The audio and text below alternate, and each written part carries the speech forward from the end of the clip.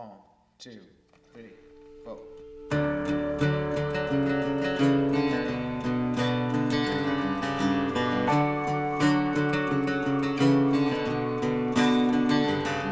The darker the night, the brighter the stars.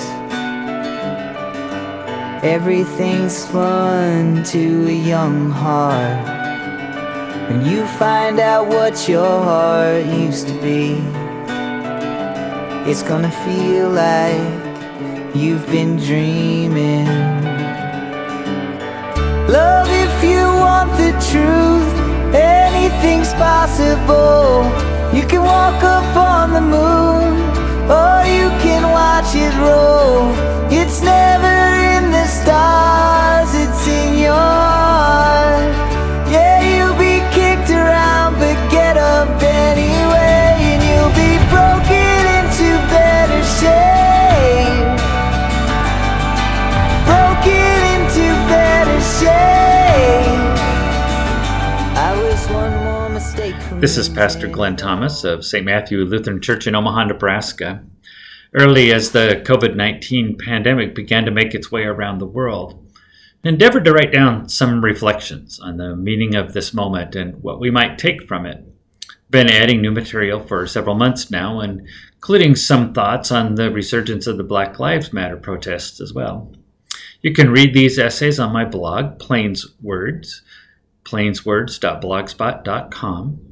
If you have thoughts or comments about these words, use the blog to post a reply or send me an email at gthomas@smlutheran.com. But get up anyway, and you'll be broken into better shape. Broken into better shape. And when the pieces rearrange, you'll be broken into better shape.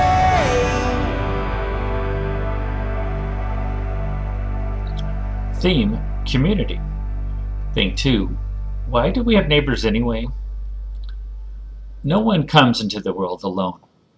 Adam lived in the very intimate presence of his Creator, and the first thing God discovered about Adam was how much he needed an other, a helper. And when none of the creatures God made for Adam fulfilled that need, God did the most amazing thing. God made from one, two.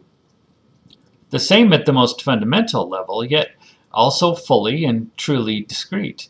A duplicate with distinction, harmony with an individuality. And thus began the great conundrum that we call community. We have a love-hate relationship with other people, sometimes at the same time. Our need to belong and to receive recognition from others stands in contrast to our need to self-actualize as individuals. Or at least we think it does. While the modern world fancies the two in competition, faith knows a greater truth. They are hopelessly interwoven. Sacrifice for another is the highest personal achievement for any human being. It defines us. We are never our best selves until we are our best selves for someone else. That is an uncomfortable paradox. So much so that we have raised its antithesis to godlike status. We believe and live as if self-actualization is an individual work and a soul, S-O-L-E, not S-O-U-L, reward. We suppose that the highest value in this world, and especially in this nation, is to have no dependence on others, no obligation or burden. We desire most to have agency in our own life, to owe nothing to anyone, to earn what we have and keep what we get and give nothing in return. Now, we will say that giving to others is a fine thing, but works of charity, as we practice them in this world, serve mostly to enhance our self-identity as good people, or demonstrate our capacity for empathy, an increasingly hard-to-find virtue. Yes, we care about important causes. Yes, we care about other people. But charity is practiced in the language of us and them. We write checks, we attend benefits, we put in time at the local soup kitchen or food pantry, and then we return to our own world, our own life, just as we left it. which of course all but guarantees that the work is never done. It turns out that Jesus knew what he was talking about when he told Judas, "You will always have the poor with you." Maybe we'll like it this way? Jesus probably knew that we would fall in love with ourselves to the detriment of our neighbor. Maybe he was just mocking the disciples. Maybe he was testing them. Now, of course, it has become our national mantra. Serving the poor becomes an opportunity to gain community service cred without endangering the status quo. Saul Alinsky's Upstream story captures our problem. Imagine a large river with a high waterfall. At the bottom of this waterfall, hundreds of people are working frantically, trying to save those who have fallen into the river and have fallen down the waterfall, many of them drowning. As the people along the shore are trying to rescue as many people as possible, one individual looks up and sees a seemingly never-ending stream of people falling down the waterfall and begins to run upstream. One of the other rescuers hollers, "Where are you going? There are so many people that need help here." To which the man replied, "I am going upstream to find out why so many people are falling into the river." We want to help. That is a good impulse, but it is a beginning, not an end. We are willing to give generously to help others, up to but never beyond the cost of our independence, never in any way that touches us or actually alters our world. And so, nothing really changes. It's fascinating how such a venerable value has become our national shackle. "For freedom Christ has set us free," Paul wrote to the new Christians in Galatia. "Stand firm, therefore, and do not submit again to the yoke of slavery." This conclusion to Paul's rant against self-righteous legalism evidently fell on deaf ears. 2 millennia later, we still throw away the gift of grace for the fruitless and never-ending endeavor of trying to make something good of ourselves. Why? Are we so disappointed with what God has made of us? Seems that we are. We will never find community in its fullest sense until we confront our inability to embrace our connectedness with others. We are members of the same body, Paul reminds us, acknowledging the necessity of each other, contributing to the common welfare, rejoicing with the grateful, and protecting the weak.